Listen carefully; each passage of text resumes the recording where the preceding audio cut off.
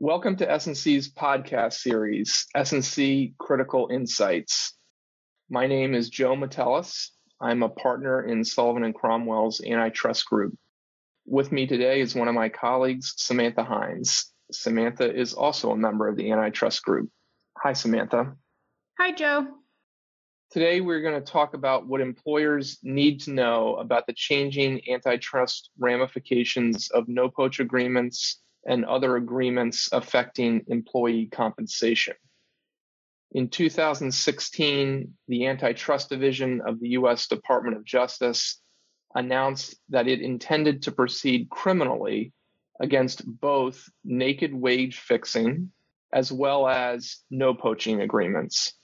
4 years later, the DOJ has followed through on that announcement with 3 criminal indictments returned between December of 2020 and April of 2021, all focused on agreements affecting employee compensation in the healthcare sector.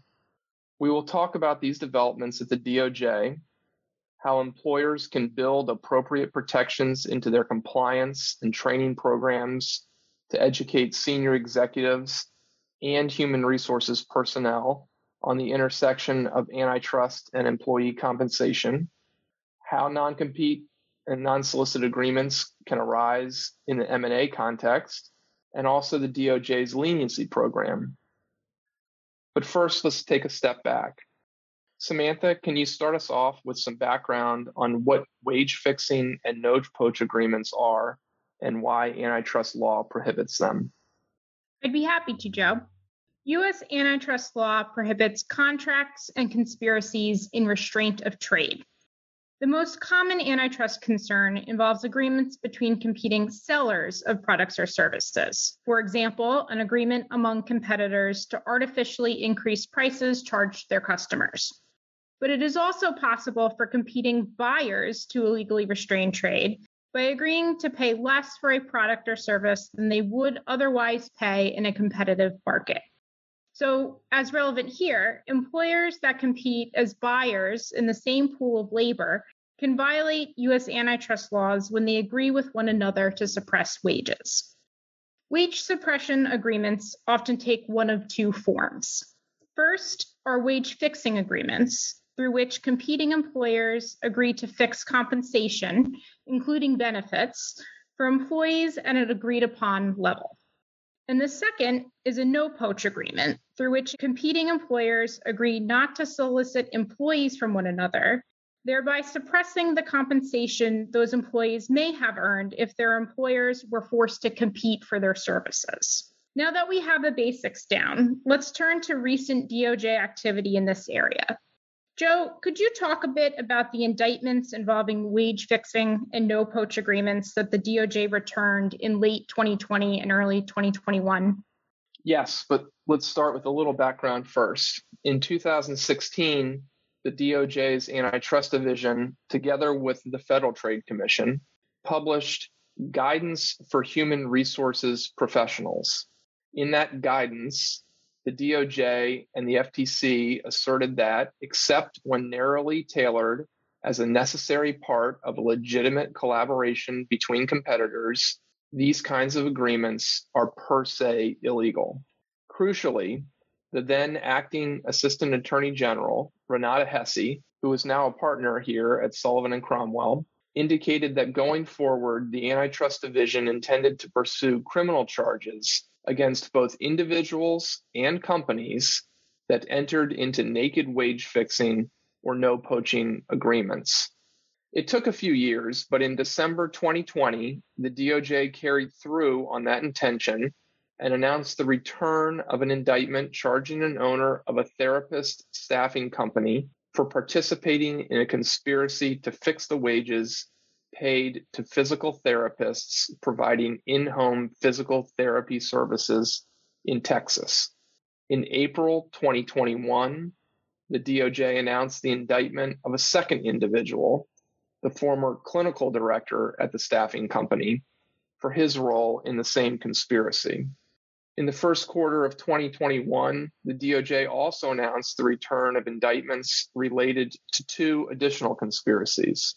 The first was an indictment of a healthcare staffing company and a former manager of that company for conspiring with a competitor to allocate employee nurses and to fix the wages of those nurses.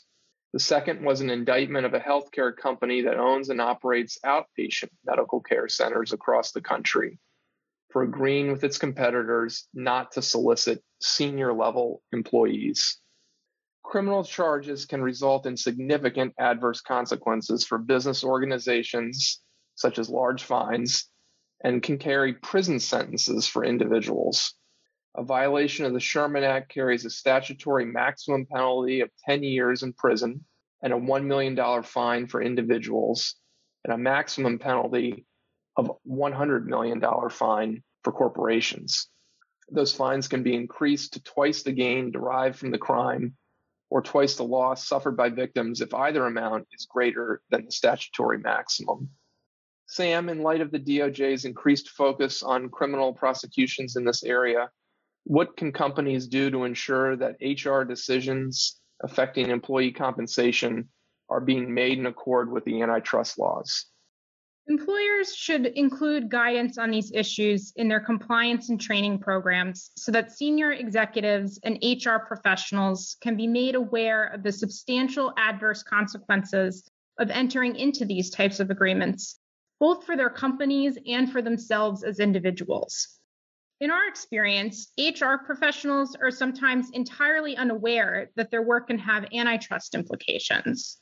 And likewise, senior executives are sometimes not attuned to the antitrust implications of agreements involving labor inputs. It is worth noting that this is also not just a big company concern. When some people hear no poach, what comes to mind are the high-profile, no cold call civil lawsuits that were brought against several of the big Silicon Valley firms in 2010. But these recent criminal indictments involve relatively small firms. In addition, employers should make sure their executives are attuned to the fact that potentially illegal agreements affecting employee compensation can also arise in the M&A context, where the parties to a transaction are also competitors in the labor markets. Joe, how have you seen this issue arise in the M&A context? And how might a troublesome provision of a deal document affect the merger clearance process? It is quite common for transaction agreements to include non-solicitation covenants that prohibit the seller from soliciting certain employees of the divested business for some period of time after a transaction closes. These covenants are often important deal terms for buyers because they protect the value of the business for which they paid. It is also common for sellers to ask a potential buyer to sign a non-disclosure agreement that includes a provision prohibiting the buyer from using information obtained in the due diligence process to directly solicit the seller's employees should the transaction not close. Although all non-solicitation covenants restrain trade to some degree, in the sense that they limit competition for employee services, they are generally not considered unreasonable restraints of trade in violation of the U.S. antitrust laws because they are deemed ancillary to a legitimate business transaction. So long as the non-solicitation covenant is reasonably necessary for accomplishing the benefits of the transaction and narrowly tailored in scope and duration to the circumstances surrounding the transaction, it should be deemed to be a reasonable ancillary restraint that does not violate the antitrust laws. Whether a non-solicitation covenant is reasonably tailored to accomplish the benefits of the transaction is a fact-specific inquiry that turns on the nature of the business and the situation of the parties. There are, unfortunately, no bright-line rules. The Federal Trade Commission did offer some limited guidance on this issue in a September 2019 blog post that offered that one must consider what you are trying to protect or guard against, why you need that protection, and the scope of the protection you actually need as opposed to want, given the value invested in the transaction. Non-solicitation covenants are often seen alongside non-compete provisions, whereby the seller agrees not to re-enter the market or solicit customers of the divested business for some period of time after the close of the transaction.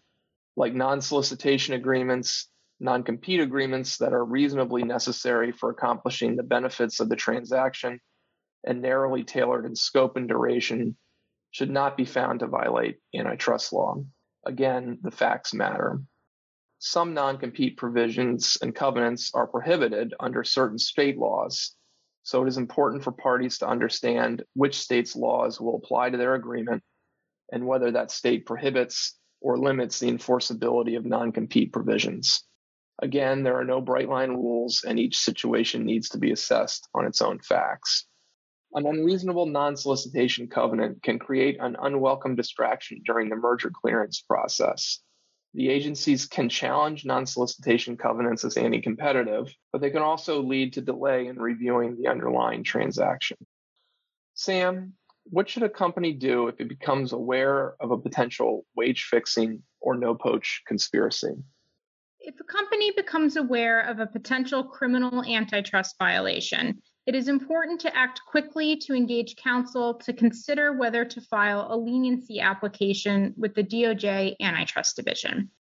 The decision whether to seek leniency involves multiple case-specific factors that must be carefully considered before approaching the Antitrust Division.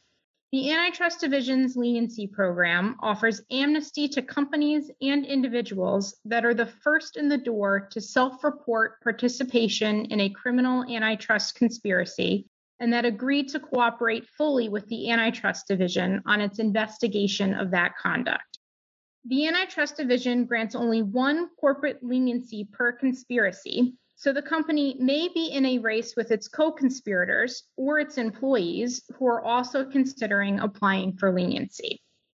While it might take some time to gather enough information to know for certain whether a violation has occurred, a leniency applicant may apply for what is called a marker, which holds its place in the front of the line while counsel continues their internal investigation. It is worth noting that participating in the Antitrust Division's leniency policy does not come without risk. While the leniency applicant may receive immunity from the Antitrust Division for its role in the antitrust conspiracy, the Antitrust Division could share information learned from the leniency applicant with other DOJ divisions that may use that information to prosecute other crimes committed through the same course of conduct. Thank you, Samantha, and thank you to our audience for listening to S&C Critical Insights. You can find additional information about these topics in our April 1st, 2021 memo entitled, What Employers Need to Know About the Changing Antitrust Ramifications of No-Poach Agreements and Other Agreements Affecting Employee Compensation, available on our website at www.sulcrom.com. Thanks.